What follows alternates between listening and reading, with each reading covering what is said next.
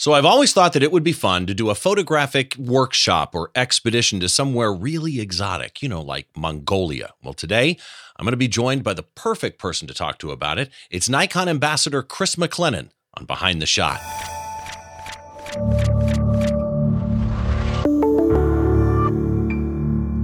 Hi, welcome to Behind the Shot. I'm Steve Brazill. This is the show where we try and get inside the mind of a great photographer by taking a closer look behind one of their shots from conception to completion and all those stories and challenges that happen in between. As always, this show and every show that I do has an associated blog post with it where I write a little bit about my guest, and all the links that we talk about are there. It's at behindtheshot.tv. So head up to the website, find this episode. You'll find all the information that you need. If you're watching on YouTube, I can't put the full description there, but I do have all the links down there. Just head down below the like and subscribe button, and you can find everything that you need down there. Again, anything that we basically talk about. I want to jump right into today's guest, because the way that we connected is like a story I will never forget. I'd like to welcome New Zealand's own Chris McLennan to the show. Chris, how are you? Hi, Steve. I'm very well, thank you. Thank you for having me. It's so nice to meet you, because I am aware of your work. I've been aware of your work for quite some time. And the way that we met is just something that I don't think has ever happened on my show before. We met because somebody on your staff, I think it was Aurora, reached out to me saying that you had gotten inquiries because a previous guest made you their photographer pick for a photographer more people need to know about. It was Jeff Cable. And Jeff's been on the show a bunch of different times. I consider Jeff a friend, phenomenal photographer. I'm curious, how do you know Jeff?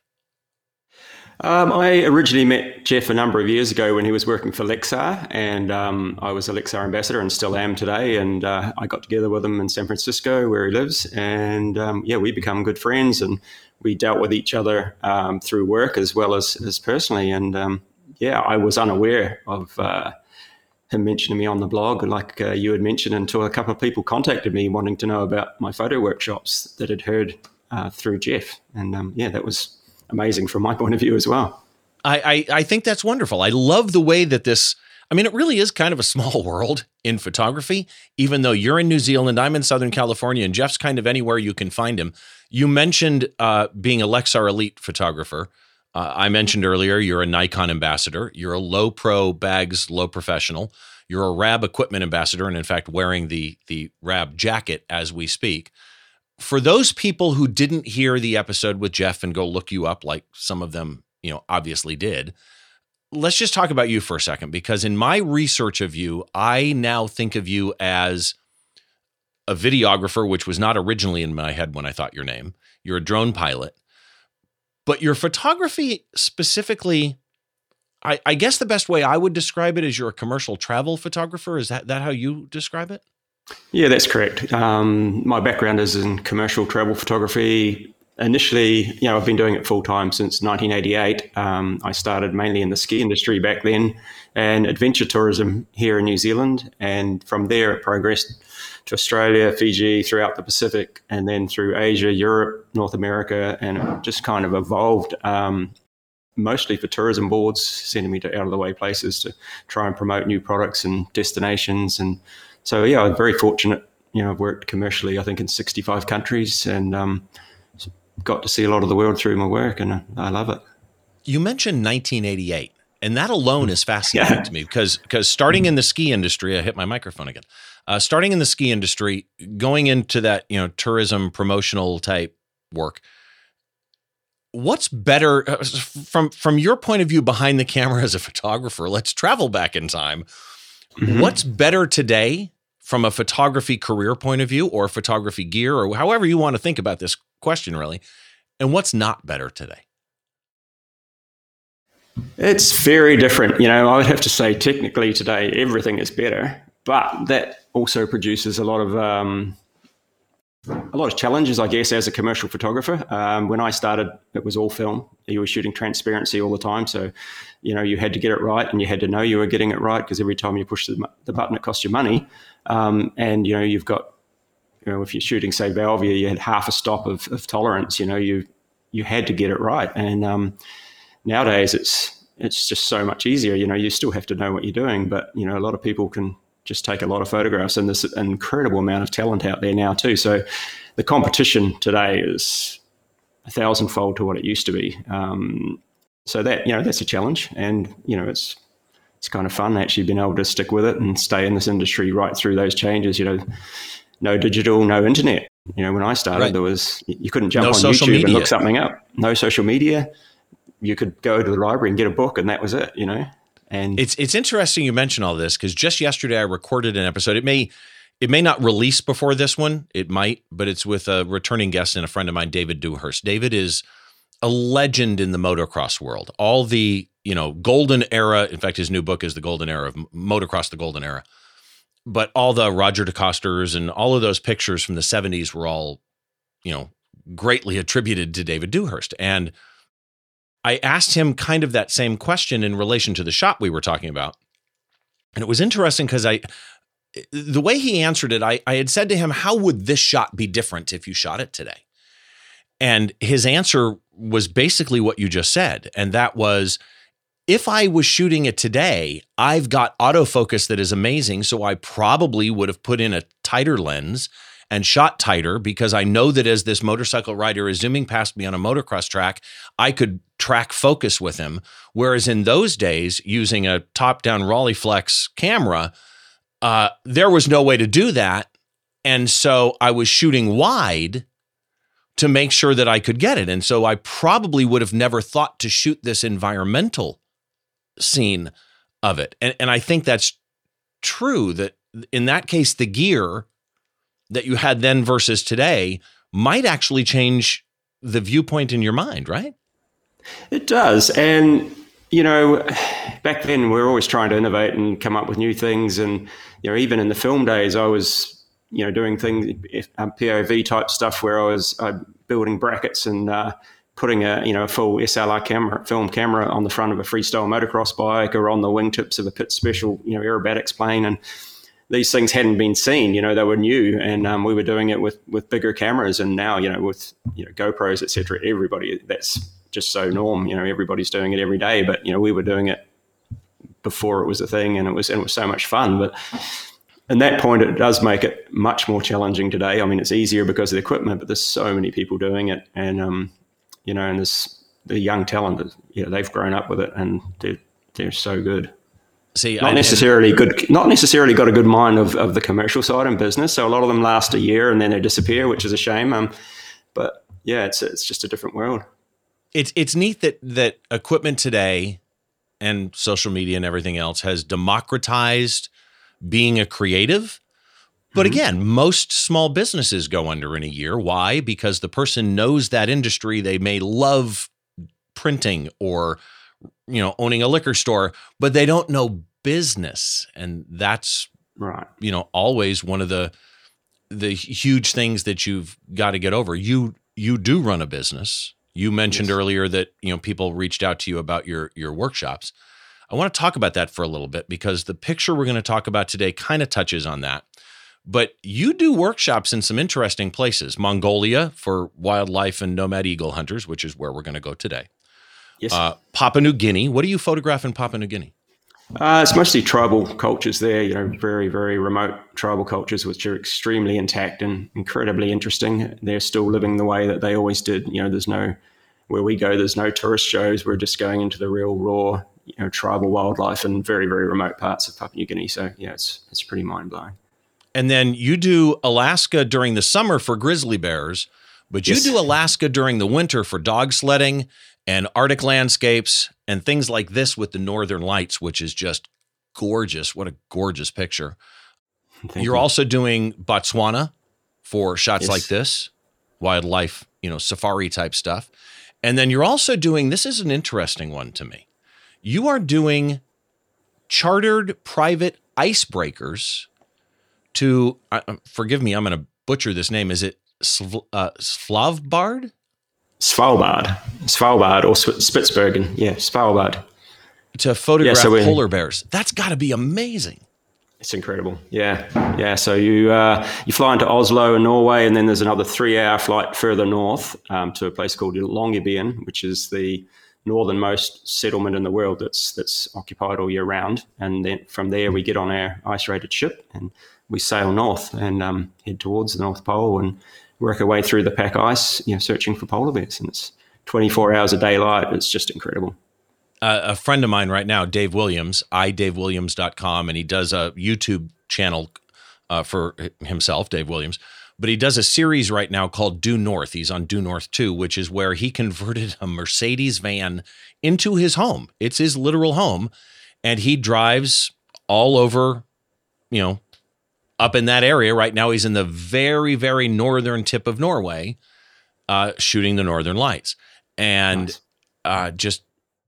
It's fascinating for me to watch, and yet I'm in Southern California. The cold is a little bit weird to me, but okay, let's start with this variety we just touched on. You're changing hats often. Wildlife is not landscapes. Landscapes are not action photography. Action photography is not eagle hunters. Mentally, as you do your workshops, as you do your photo expeditions, which again, people, the links are all in the blog post. Make sure you go look up what Chris does with expeditions and workshops because they look amazing. But from a photographer point of view behind the camera, what is required mentally for you to change hats for those different subjects? That's an interesting question. I never really thought it through that way. I just have a love for image making, right from the time I picked up a camera as a teenager. I just love the process of taking photographs. And before I was doing that work in the ski industry, my dad was heavily into motor racing and he used to race cars. So I used to, as a young boy, travel around and take photographs of motor racing, and I would sell prints, on the next day to different people there. So just that, I guess, was the basis for the action type of my work. And then as my work evolved, when I was doing it full time in the tourism industry, I just got exposed to so many different subjects. And I think it always come back to the image making. I love travel and I love witnessing all of these incredible events, but then being able to create images that you can share it with other people and they can kind of see the way that you saw it, because you can have 6 people standing together taking photo of the same thing and completely different images. You wouldn't believe you're in the same place. So isn't that the weirdest thing though? It is the weirdest thing. It's really cool. I love it, but yeah. Wow. Yeah, it is. It's really strange. And it's psychologically, everyone is so different and they see different things. But, and some people have a real creativity that they can put their own flavor onto a location or a scene, and others kind of struggle with it. So I think being able to share the way that you see it and explain your thought process and what you would do to, potentially improve images of that situation is something that, to me is a real buzz. And the photo expeditions really came out through the amount of places that I'd worked and been to and been exposed to. And other photographers are always saying, oh man, I wish I could go and see that and do that. And that kind of sparked the beginning of the photo tours. And, the biggest buzz is having people in these amazing locations and then coaching them through, how to fine tune what they're doing and just seeing that light bulb turn on when they get the shot and they just come away just buzzing. So that's to me is the joy in it. I want to unpack a couple of things there for a little bit, because it is the most interesting thing to me and most wonderful thing that yes, 4 people, 6 people, 10 people can stand in the same spot in what I do, which is music photography. People complain when they're not in a photo pit in front of the stage and they have to be back at the soundboard. Oh, we're all going to get the same shot. Okay, to an extent. But no, because even if we're all shooting at 300 millimeters and we're all shooting the same guitarist, there will be some similarities because you're far away and you're at 300 millimeters. But some people will zoom out. Some people will go to 600 millimeters. Some people will wait to snap the photo until the drummer is not behind them or there's a guitar head not poking into the shot. It changes. So my question to you is, because what you just said, everybody sees a scene differently, even if they are literally standing on a piece of tape marked on the ground. Mm-hmm. When you walk up to a scene, what's your first thought? Your first step? It's like driving a car, really. It becomes second nature. So I kind of see the finished image in my mind before I start, and it just happens intuitively now because I've been doing it for so long. So if I see something for the first time, I have an image in my brain that I can see the finished image, and it's not necessarily exactly what's in front of you or the first thing that everyone else notices. So you just start seeing pictures within pictures, or, different exposures. That's one of the big things also on the photo workshops, is everyone's really hung up on this correct exposure. And if we're forensics photographers, yeah, I agree with correct, perfect exposure, but I always try to talk them to start looking at creative exposure. And what you said just now about it, a band, that lead singer might have a spotlight on his face, and you might choose to underexpose a scene by 3 stops and have a black background and just him lit. Or you could overexpose and have everything else going on in the background. So technically, are they correct exposures? Maybe not, but are they creative exposures? And does that image change dramatically and sometimes just come alive by doing that? Yes. So exposure, composition, everything, I just kind of pre-visualize it, and you do have that idea in your mind, and I can generally see how I think the finished image is going to be when I first come to a scene. And I think being able to portray that to other people and explain those thought processes, and yeah, they might not agree with them for their creative mindset, but they often take a lot of those things away and can use them in the future on other scenes or other subjects. And when you see that happen, and you see them come back with the back of their screen nowadays, and they're like, wow, look at this, and it's really exciting. I mean, it is a real buzz. Like, I get a much bigger buzz. Yeah, I get a much bigger buzz out of seeing them get that image and just be absolutely buzzing on it than taking it myself. It's really I'm taking cool. you with me everywhere because you lead me through my thought process.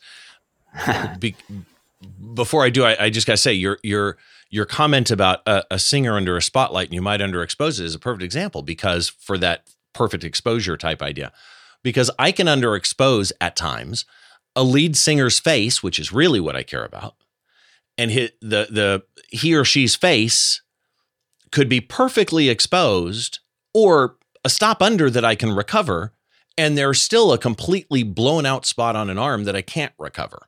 That doesn't make it a bad photo. That's music photography. I'm going to end up with clipped highlights and clipped blacks, and hopefully my subject that I care about is exposed properly. But you said you just at this point you walk up and you see it in your brain, which is interesting because not everybody does. So I'm walking around Vegas with a good friend of mine, Troy Miller, who's a phenomenal wedding photographer. And we're just walking the strip in Vegas. And he's stopping and he's photographing things. And I'm literally looking at him going, I don't understand what you're photographing. I don't see it, right? I don't understand that.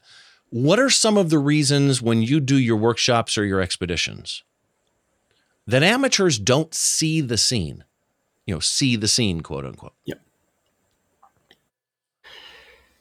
I think, for me, it's just talking them through what I'm seeing. But often I learn a lot from them as well. They might be going, well, I'm looking at it this way. And there'll be something that they've done that I'm like, wow, well, I didn't see that. That's really special as well. And there's no right or wrong way. If 6 people might take 6 different photos, 3 of them might be amazing. 3 of them might need some work. But just because what you see is what you focus in on and do your thing on is not necessarily the only way to capture an image or to capture a scene and to be unique. Because if we all had the same taste and the same way of looking at things, then photography would get pretty boring pretty quick. So, often there'll be other things come up that, they've seen that I haven't seen. And it's just sharing that knowledge and just giving them little bits and pieces to fine tune what they've started with. And often it can be, in composition wise with landscapes and things, it can be moving the camera a couple of inches, whether it's left, right, up, down, it might be just a little horizon line going through, a bear's head or something. And if you come up a foot, all of a sudden he's against clean water and, just tiny subliminal things that they don't pick up on. And I always get them to take the picture the way that they were and then the new one, and don't delete the old one, keep the 2, go back to it and work between the 2 and go, okay, that looks much better. Why does it look much better? How can I think like that in the future? So always try and keep that first stage and the last stage, and you immediately know looking at them that one's much better than the other, but you've got to get it into your mind as to why that is and how do I recreate that in the future in different circumstances, just looking for those tiny details that make a big difference. Well, and it's funny because if they go back with those 2 pictures, one with the horizon through the polar bear's head and one with the head in a clean spot, as it were, like you say, they'll immediately know. But it's part of the reason you and I talked in the green room before we started recording that on each show, I described the shot verbally for those on the audio feed. I don't often say I do that for my own shots in private, because sometimes you will look at two shots and in your mind, you know one of them's better. You may struggle to figure out which one is better because you're not sure why it's better. And verbalizing a shot out loud can just be an amazing tool to when you really dissect a shot verbally to help you, catch that. Let's get into today's image. Before we do, quick reminder for everybody. First and foremost, this is a podcast. Yes, it's on YouTube. Yes, you can subscribe on YouTube. You can give a thumbs up. You can hit the bell. The bell is actually a critical part. You can find all the links and everything down below. But first and foremost, it is a podcast, and it is available wherever you get podcasts in an audio-only format or a video format if your outlet of choice supports video. So go grab whichever one you want. You can find all the ways you can subscribe over at behindtheshot.tv. Wherever you're getting the show, Apple Podcasts, Google Podcasts, Pandora, Spotify, YouTube, whatever, thumbs up, star reviews, written reviews, they are all very, very much appreciated. And again, everything that you're going to need as far as links and everything are over at the blog post at behindtheshot.tv. So let's jump into today's shot. I think I've got the name on this shot right. First of all, do you normally name your shots? No, because there's so many. But generally, if we're going to do something like this, you would give it a title and tell me what you've got there. I'm thinking The Eagle Hunter. Yeah, that pretty much sums it up. It's not it's just very descriptive, but it's not a very artistic title. But we'll take it. What would you name it? It is, yeah. I'd probably spend some time thinking about that, but no, let's just run with The Eagle Hunter for now. Okay. It's funny because years ago when I was entering images into image competition, and you want them named because they'll usually read the name of the image to the judges before they show it. They get a picture in their head. They show the image to see how it matches. And I was really struggling with it. And somebody said to me, look up blues song titles or jazz song titles. And strangely, it worked. Like you can really pull out some really interesting images by looking at blues or jazz song titles. Okay. I want to talk about the technical stuff first, get that out of the way for those that want to know. You shot this according to the EXIF data, and correct me if I'm wrong anywhere, but it says that you shot this in aperture priority. Is that normal for you? I did. It varies. Yeah, I would say 50-50 between aperture priority and manual. It just depends on the situation. But yeah, I'm 50-50. So, some of these images when I was shooting on this particular day, I was shooting in manual. At other times I was shooting in aperture priority. And, the Eagle Hunters that we were working with, they spoke no English, but I got local guys on the ground there that were, communicating with them and getting them to do, particular things for our photography. And we were shifting locations and lighting. And in this particular instance, I chose to shoot aperture priority. And I do like shooting aperture priority, yeah. Well, for this type of thing, it makes total sense. I mean, it fits. You're at ISO 800. In the aperture priority, you ended up at 6.3, which then landed your shutter at 1/2500th of a second. You're shooting at 390 millimeters, plenty of shutter speed to freeze that focal length, and white balance of auto. And here's where I'm interested in this. Again, 7 people would shoot this 10 different ways. Okay. Yep. But you're an aperture priority, and you chose to choose. That's the one you picked. Ended up at 2500th of a second. Why'd you focus on the 6.3? Like, I think in my head, I'm thinking I would have gone for safety, depth, whatever depth of field, moving horse, riding towards me, which is always one of the most challenging autofocus issues. And we'll dive into the autofocus that you used later. But I'm thinking in my head, because I don't do this for a living, I probably would have gone f8 or maybe even higher than that. What was your thought process on the 6.3? A certain softness you wanted in the background? Yeah, well, and I hear what you're saying, and that is what I often would do, say, for photographing birds in flight. I always try and get people, if there's plenty of light, try and get people to f8, f11, just to give you that depth of field and that bit of a buffer, if you like, for the autofocus. Here, I wanted a little bit of depth of field because I was focusing actually on the eye of the man, the eagle hunter, on the horseback. But I wanted the horse's head and the eagle both to be in focus. But also the whole concept of this was I was trying to isolate them from the background. So it was a juggling act. You wanted all of your subject matter to be in focus, but I really wanted to isolate it from that background. So that was kind of where I found to be quite a sweet spot, and the eye of the eagle, the eye of the man, and the horse are all, perfectly in focus. It works perfectly to me for the simple sense that the background is just the right amount of softness. Like I can see what it is, what's there, but it's enough out of focus that there's a 3D effect where that subject just leaps towards me out of the picture. You shot this with a Z9, which autofocus wise is an amazing camera.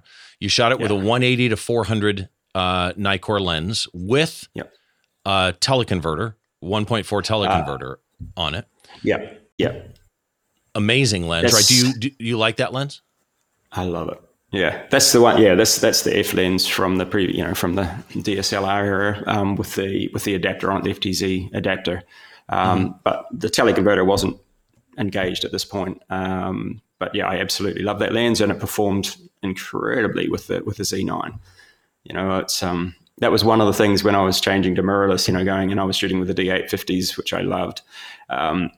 That lens, I was like, oh man, I can't not have this lens. There's nothing at the moment that I would replace it with, but it performs better on the Z9 than it did on the on the D5s and D850. So I absolutely love it. That's a big jump from a D850. I mean, it's not like you're going from a D5 to a Z9. Going from a D850 to a Z9, that's a leap in technology there.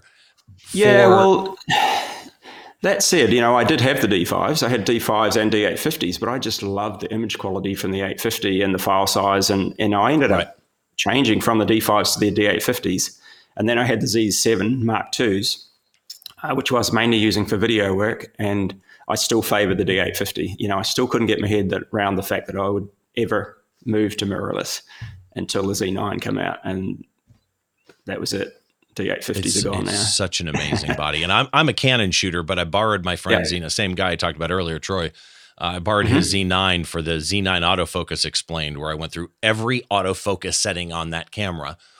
And as I'm going through it, I'm going, I want one of these. It's like, well, yeah, it's really interesting. Canon should be afraid of me. Yeah, I had another guy on this particular Mongolia trip who's a very good wildlife shooter, and he had a Sony setup plus the Z9, and I had a bunch of other Nikon shooters and Canon shooters. So there was 7 guests, and at the end of the trip, I believe that they all went home, and there was one guy went and bought 2 Z9s, one for himself, one for his wife. Another girl went and changed her whole system from Canon to Z9. Another guy went from the Z7 Mark II to the Z9. I think there was 8 Z9s bought from out of that trip. Not through me, they just were looking at it and going, that's what I want. And it's phenomenal. If you've never held that, and by the way, with all due respect to Canon, the R3 is also an amazing body, and I want an R3 really bad since I'm a Canon shooter. For those of you that are on audio, I'm going to try and explain this shot to you. Usual disclaimer comes in, and that is that I'm going to suck at it, but we're going to give it a shot anyway. I want you to picture in your mind a desert landscape, rocks and dirt in the foreground, then some low brushes in the midground, very, very low. I'm talking like maybe a foot or so, just low brush, not super green bushes, more like desert brush. Desert floor continues in the background, way far in the distance, slowly rises up to mountains in the far distance. There is almost no visible vegetation here at all. It's just dirt other than those bushes that are kind of in the middle. And some of the rocks are rather large. I mean, it's just this deserty, deserted thing. Now, right in the middle, just below the top third, is a horse and a rider. The horse is in full gallop mode. So camera right, the horse's left hooves are up. You've got that gesture going where the hooves are off the ground. The horse is brown. It's got white on its face. The harness and bit are like this black leather with studs in it, which is really kind of cool looking. I got to be honest. It kind of adds something to the picture for some odd reason, just the fact that the studs are there. But what really makes the shot tell you the story is two things. One, the rider themselves. They're dressed in black boots, jeans, a jacket, and this very unique hat that looks like what you would picture if you looked up in an encyclopedia or on Google, Mongolian outfits, right? The rider is on the horse and the rider are leaning to one side. So they're leaning to their right, camera left, right? And the cool thing is this rider's got their right arm stretched out, and there is an eagle, an actual eagle, on his outstretched arm, wings fully spread. Like, and the angle of the eagle matters here, right? So the horse rider is leaning to our left, horse and the rider.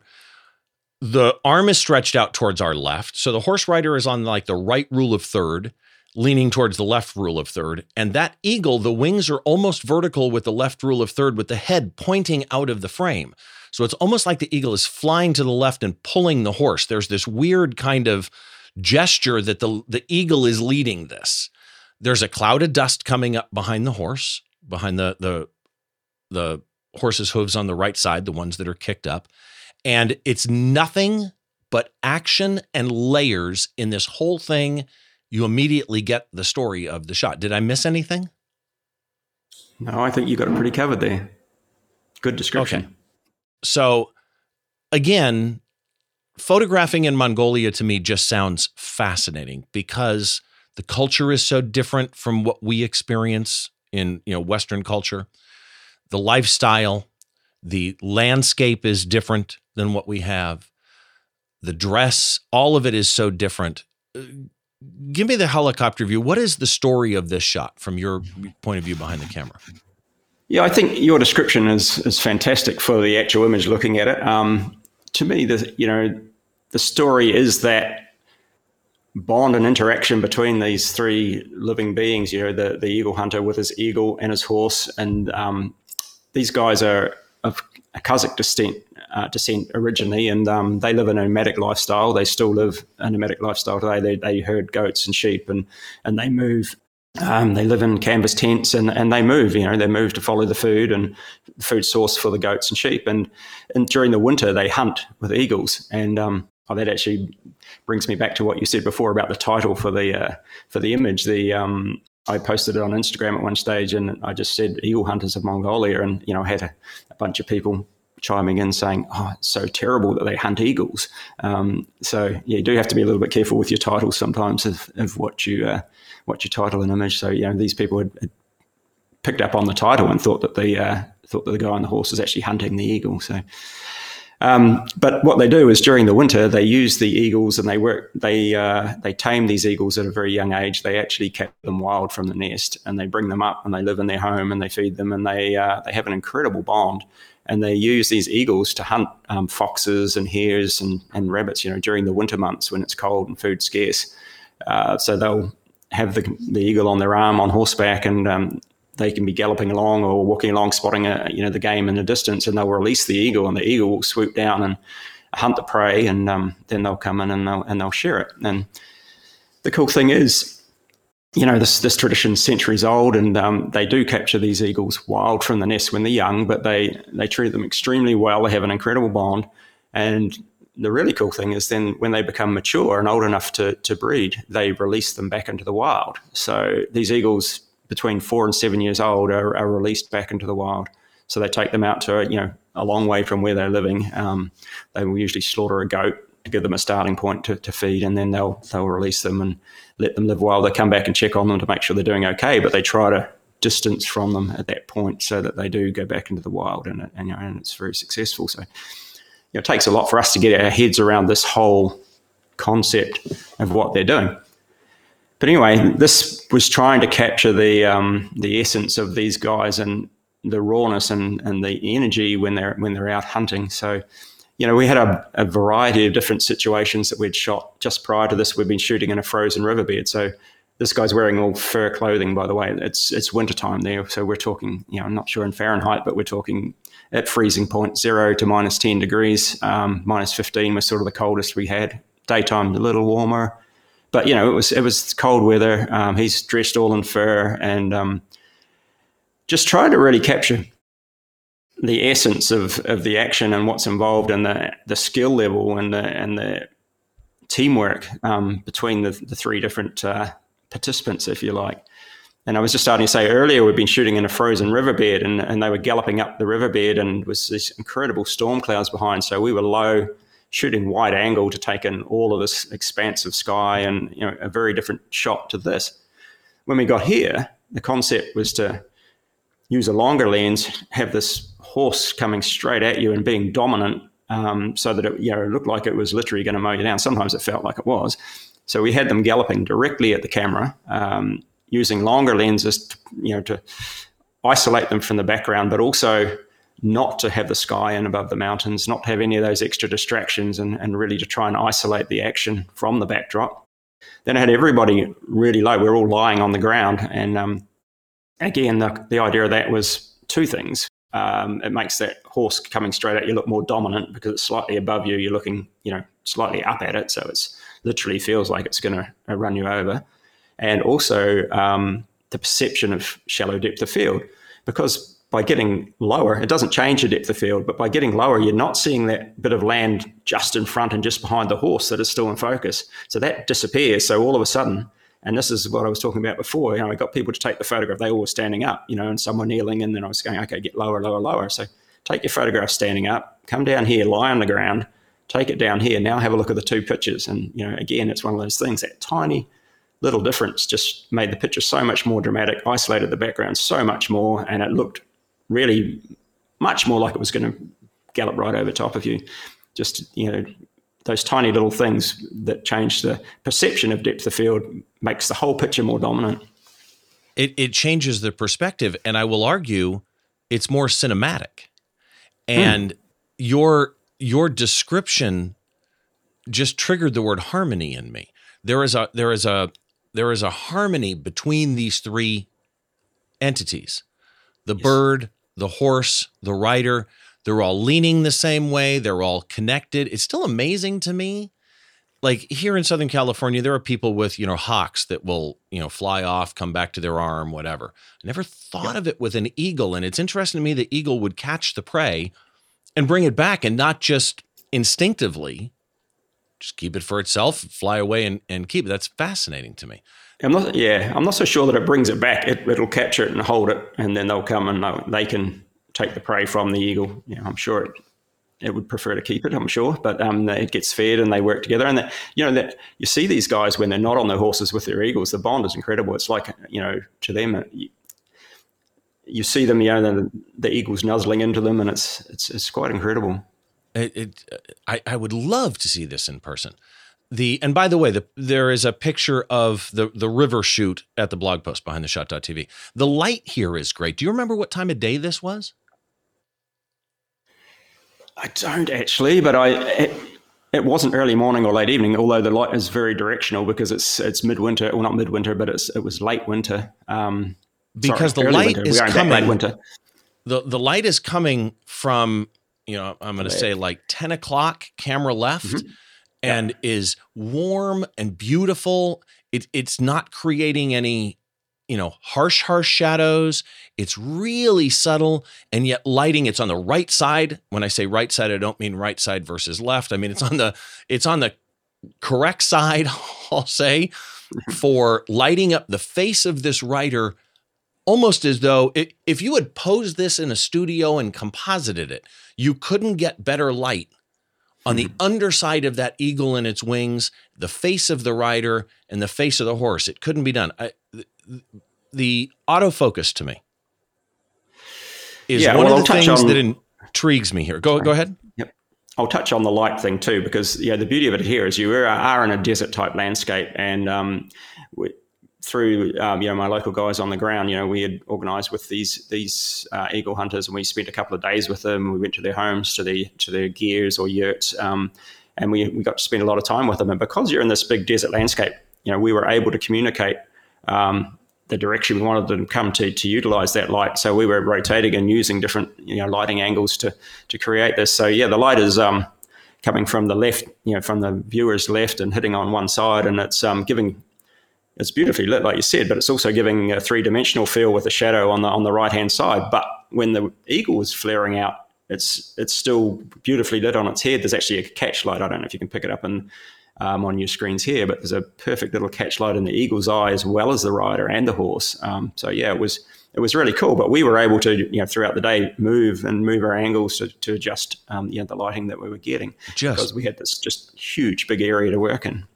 Everything about this light, not only direction, but quality of light, temperature of light, is all just beautiful. Let's dive into autofocus here, because again, Z9's amazing autofocus, but it's still a camera. And one of the most challenging autofocus situations is when a subject is moving quickly at you and changing either speed or plane or angle, and this guy's leaning, then he's sitting up. So first of all, what AF mode do you use for something like this? Well, I'm reasonably new. Well, I was reasonably new with the Z9 at this point. So I was using a couple of different modes, to be honest. I was going back to my old school and using the toggle with my thumb on the back and tracking the autofocus point on a continuous focus mode manually at times, and other times I was using the eye focus, the eye tracking on the human eye tracking mode to track onto the rider. Have you tried the 3D tracking in this? Well, I was using the 3D, but the people tracking with the 3D. So there's two different things you can adjust there. You could do the people tracking or the animal tracking, and then you can use the 3D or the full area. So I had tried with the 3D and the people tracking, so locking it onto the rider and then letting it track the rider, and 100% success with that autofocus. But again, for me, it was a learning thing because I was new to that camera, or relatively new to that camera, using it in that mode with something moving this quickly. So I was jumping back to my old school ways and just so that I had a safety buffer, but in the long run, it wasn't. But your necessary. Hit ratio with that setup was high? 100%. Wow, interesting. Are you a back button focus person or not? No, I'm not. Okay. No. And the reason for that, people always ask me that, and I don't try and convert people from back button focus if they're doing it, because whatever you're used to and whatever suits you for your reason, is what you should stick with. And I'll cede a few things to people as to why I didn't back button focus, and that could change in the future, but I don't think it will. Previous to having these features with eye tracking focus and things, my thumb was really busy. If I was shooting, looking through a camera in the mirrorless age, I was using my thumb for exposure compensation as well as moving the focus point. So my thumb was always really busy. I didn't have time to let those go back to pushing this, and I had to push the shutter button anyway to take the picture. So it made total sense to me to autofocus with the shutter button, use my thumb to move the focus point, and for exposure compensation. And now I still do that with the mirrorless as well, with exposure compensation at times. When these guys are galloping towards me, I found as they were getting closer, there was times when I would just dial up a third of a click or 2/3 of a click just to change the exposure as they were coming forward. And, that's something that I still do. I could have, in a million ways I could have done that. I could have done it manually. I could have, whatever. But, that's the way that I'm used to working, and it's hard to teach an old dog new tricks. Oh, I know the feeling. I'll get you converted. Yeah. Oh, look. Yeah. I'm kidding. I want to touch on composition here for a minute, because I'm really dying to know in your head what's happening, because this has the quality of landscape photography with layering. We talked about harmony in the subject matter, of which there are 3, and then it has a balance to it as well. So purely from a landscape point of view, foreground, midground, background subject, they're all perfectly defined, right? And by the way, that shrubbery in the midground is so perfect to separate the foreground, you're down low against the rocks, the midground, and the background. The rider goes from the right third to the left third, balanced. The horse is closer to the third. The rider is leaning towards the other third, arms stretched out. Eagle with the wings vertical, both wings fully stretched out and hitting that other third. They're down below the top third. And so they're just kind of in that center area of the bottom 2/3. But then you've got the bushes that kind of spread out, and you've got those shadows in the mountains in the background. Are you, when you're looking through the camera, are you thinking any of that? You are, but when something's moving as quickly as this, you don't have the time on every single image to be thinking. But I know, when they're coming towards me after we'd done it a couple of times, I knew that where the sweet spot was that I wanted to be taking the picture. And, there was times as well where I'd moved to the left and had that diagonal line in the background moving across so that it was a clearer backdrop against the horse. But with something that's moving this quickly, there was always, and we took a lot of photographs. We spent a few hours doing this particular shot, and we took a lot of photographs, and it was a matter then of going back through. And like I said earlier, there's no matter how many photos you take, there's always one that stands out that's your favorite. And to me, this one, the angle of the eagle, the light in the eye of the eagle, and you were talking before, the way it looks like the eagle's leading, it's almost like it's flying like a kite, but it's. Yes, that's right. And that's what it looked like at the time, because it is. It's holding onto his hand, this big leather glove, and he's also got a lead on its feet, and it is literally flying like a kite, with the air, and it's quite dynamic when they get up enough speed and coming towards you. So the hoof that you're talking about that's flicking out to the right, I think adds to the composition. There was other images where all 4 hoofs were off the ground, and you could see little stones and things flying out, which was super dramatic. But the eagle mightn't have been in quite as good an angle, so it's a matter of just going through in a situation like this and picking through the number of shots you got. And there's always, like I say, one that go, yeah, that's the one I like because of the dramatic angles and the light. And yeah, there's others where I might have liked the hooves better when they were all off the ground, or, other particular things, but there's always something that triggers one. See, and this conversation, this is what I love about this, right? So as you're describing what you just went through, I had not considered that line in the mountains right there. Yeah. And now, if we moved across to the left and had that where you've drawn the line, if you had that line above the eagle's wing, I would have liked that. But, when something's moving this quickly, you can't always get everything. But no. See, here's why I love this. I love this exactly why it is. Here's why. Okay. The rider's head doesn't intersect the line. So the rider's head is a frame within a frame. You got geometry going on because now you've got a triangle there. Then you have another triangle up here, right? Mm-hmm. There's a lot happening in here. But the reason that I specifically like, there we go. The reason I specifically like that is when you draw that line in your mind and you see the rider is now at the perfect angle to that line. Right? That is effectively the horizon for that rider's angle leaning. And the wing going out of it is kind of like that. What's the thought process I'm looking for here? Think of when you have a frame, but sometimes they'll show, a part of that person come out of the frame. So it's almost now it's a window, and they've kind of expanded outside the window. I get this. So yeah. I got to put my pencil down. I'm going to get too excited and start drawing more. So, and by the way, that's another great thing. Print a picture and draw on it, and you'll learn a ton about whether that picture works or not. Mm-hmm. And this one freaking works. Post-processing.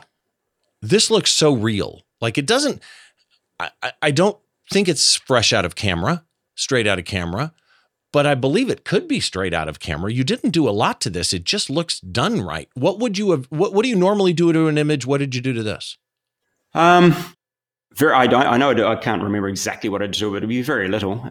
Generally, I'd start off looking at the color balance. It'd be my first point, and black points, white points. And I would normally in Lightroom use my black and white sliders first. Look for clipping, and there was no clipping, but pulling the blacks to the left, right, whites to the right, and just see how things change. And generally, I find when you do that, it cleans up a whole lot of other things as well. But I would say I shot with auto white balance, and I think it had a slight green cast to it at the time. I would have tweaked that a little bit, and probably very little else. Wow, just so well done. Let me switch gears. First of all, this is the type of workshop you do also, right? Your photo expeditions in Mongolia, this is the type of stuff they'd shoot, right? Yes, yeah, this and wildlife, a lot of wildlife. There's some incredible diversity of wildlife, and wild horses and foxes and wolves and Pallas cats. And our bucket list, ultimate item is snow leopards. There are snow leopards in some of the areas that we go to, but they're been named a ghost cat for a reason. So we don't give people false. What's the word for it? You've got to be realistic about your odds. And we had a snow leopard sighting. So we did see snow leopard, but we weren't able to photograph. It was too distant and it was quick. But, the guys that we work with do have very regular sightings that are able to be photographed. So, it's a definite possibility. So wildlife, the action of these guys, the culture, the way that they live too, people were really fascinated just seeing how they live in their gears. The gear is like a yurt, it's a hard floored tent with a wood fire, and we slept in those ourselves as well with the wood stoves in them, and just incredible lifestyle. So different to anything that we're used to, and the bond between man and eagle and horse, and it's quite spectacular. Sensory overload really, and beautiful. Such a great shot. So if you want to know more about Chris's workshops, expeditions to any of the places we talked about earlier, and again, you can see a bunch of his photos. I've got a small gallery of his work along with the little bit that I wrote about him and all the links at the blog post. Check him out because to me, it sounds like a blast. I want to switch gears. Let's go into a speed round of questions. Answer these with whatever the first thing that pops to your mind are. Ready? Okay. Top travel photography tip. Open mind. Oh, I didn't see that one coming. I like that. What's your top tip? Well, go ahead.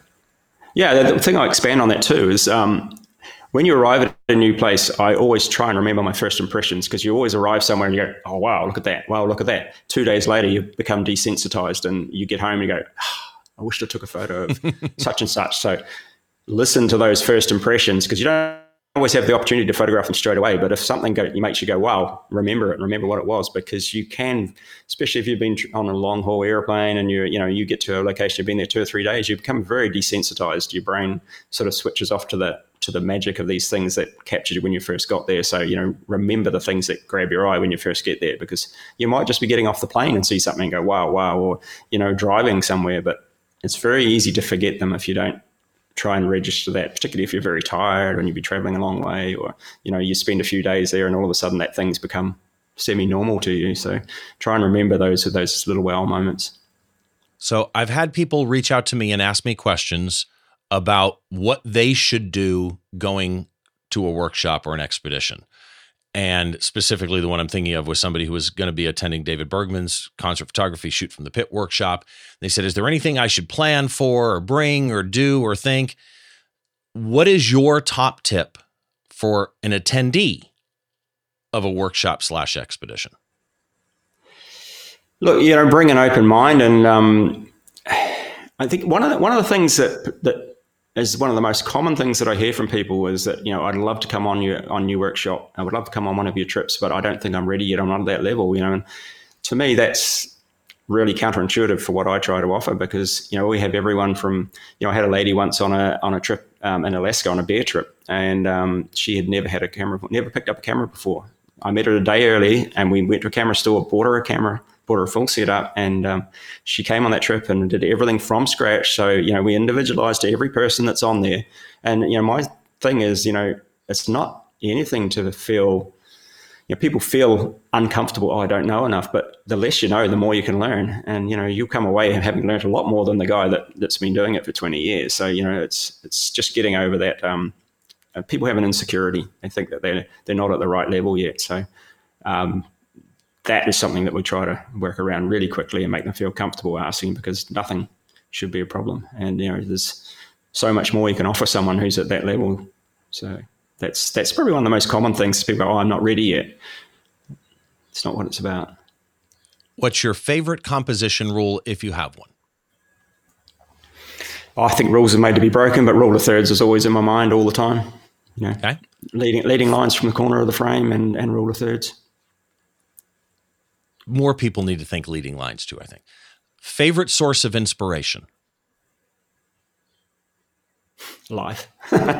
Life, nature. Yeah. I mean, like I said earlier, when I started, you know, it really was the school of hard knocks. You were shooting film. You didn't have the internet. You didn't have YouTube. You didn't, you know, you could look it up in books. But if you were trying to do it, excuse me, as a living, you didn't really have the time to do that either. So you really had to self-analyze everything you did and be hard on yourself as well. And if something wasn't right, try and work out why it wasn't right and what you could do to fix it.